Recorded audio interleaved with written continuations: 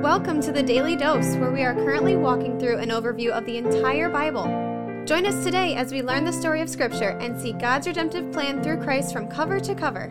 Let's listen to Matt Reisetter, Director of Christian Crusaders and the Cedar Falls Bible Conference. Today we're going to be in Matthew chapter 17, verses 1 through 13. Yesterday we talked about Jesus telling his disciples that some of them standing there would not taste death until they see the Son of Man coming in his kingdom. It's my belief that what Jesus was referring to is this next episode, the Transfiguration. When he says some of you standing here will not taste death until you see this, he's referring to Peter, James, and John, who are going to go up on the Mount of Transfiguration with him. The others aren't going to see Jesus fully in his glory the way that they did on the mountain until after they die. And that is extended to those of us who have faith and trust in Christ. We won't see Jesus in his glory like they did until after we die either. This makes total logical sense in the flow of how these passages connect. And after 6 days, Jesus took with him Peter, James, and John, his brother, and led them up to a high mountain by themselves. And he was transfigured before him, and his face shone like the sun, and his clothes became white as light. This kind of reminds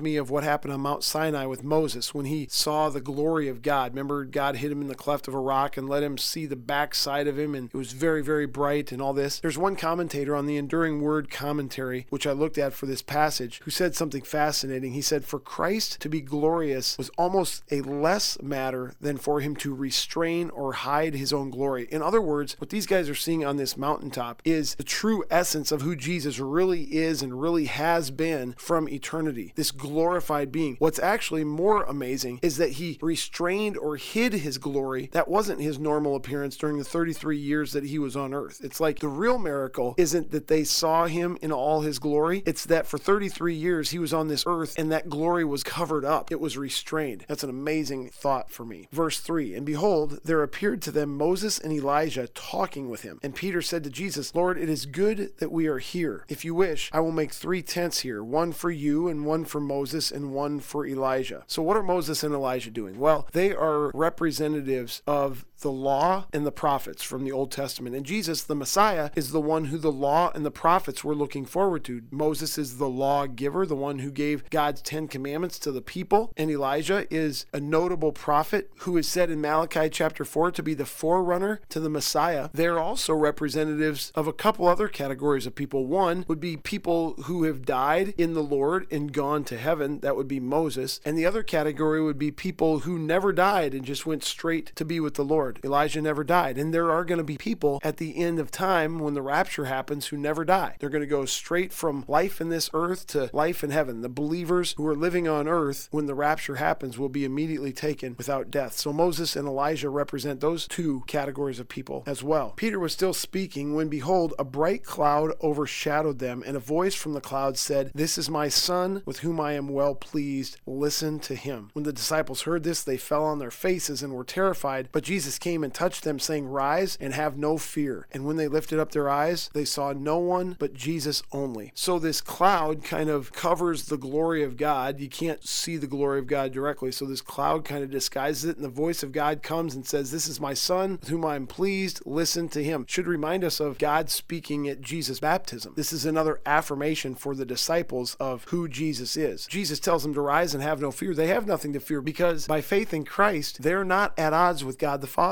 Because of Christ's perfection that he lived, because the penalty he's going to pay on the cross and his resurrection, these guys who trust in him, Peter, James, and John, and all of us who trust in him, can stand confidently and boldly before God. We don't need to be afraid because we are part of his beloved through faith in Christ. Now, if we don't have faith in Christ, we should be very afraid. That's something that we hope each person will get worked out before they actually meet with God after their death or when Christ returns and the end comes. You can do that by simply receiving him, believing in his name, confessing with your mouth that Jesus is Lord, and believing in your heart that God raised him from the dead. Verse 9, and as they were coming down the mountain, Jesus commanded them, Tell no one the vision until the Son of Man is raised from the dead. In other words, this is a secret, guys. You can talk about it after I'm raised from the dead. This is Jesus once again telling them that he is is going to die and rise again, which they must have not totally understood or missed because their words and actions and behaviors in subsequent chapters don't align with a correct understanding of what Jesus is saying here. You can't really blame him because that sounds crazy. And the disciples asked him, then why do the scribes say that Elijah must come first? In other words, if you're the Messiah, which is prophesied, we're starting to put this together, but the scribes say that Elijah has to come back before the Messiah can do his thing. And Elijah hasn't come yet. Jesus answered, verse 11, Elijah does come and he will restore all things. But I tell you that Elijah has already come and they did not recognize him, but did to him whatever they pleased. So also the Son of Man will certainly suffer at their hands. Then the disciples understood that he was speaking to them about John the Baptist. So back in Malachi, when it's prophesied that Elijah is going to come and be the forerunner of the Messiah, it's not talking about literally Elijah. It's talking about a prophet in the mold of Elijah. And that prophet came. His name was John the Baptist. He was the last forerunner to the Messiah, the last one who was pointing to Jesus. But they didn't recognize him as the Elijah who was to come, and they did whatever they pleased. They, being the powers that be, Herod, had him executed, and the Son of Man, Jesus, is also going to suffer at their hands. The Romans, the Jewish leaders, the people who rejected John the Baptist are going to do the same to Jesus. Eventually, Peter, James, and John are going to understand exactly what happened. They're going to remember the transfiguration along with a bunch of other things Jesus said before his death and resurrection. And when they put it all together, they're going to light the world on fire for the cause of Christ. The gospel is going to spread like wildfire because of how deeply they have become convinced that Jesus is the Messiah. He is the only hope. And here, friends, we have the entire story laid out for us. They're living it in real time. You got to cut them a break. We would have been the same way, stumbling, trying to understand, not really getting it. We've got the whole story right here. And we too should be a fire for the gospel. Amen? Amen. The Daily Dose is a podcast of Christian Crusaders radio and internet ministry. Please subscribe to this podcast, leave a 5-star rating, and prayerfully consider financially supporting our ministry at ChristianCrusaders.org, where you can also find our weekly 30-minute radio broadcast,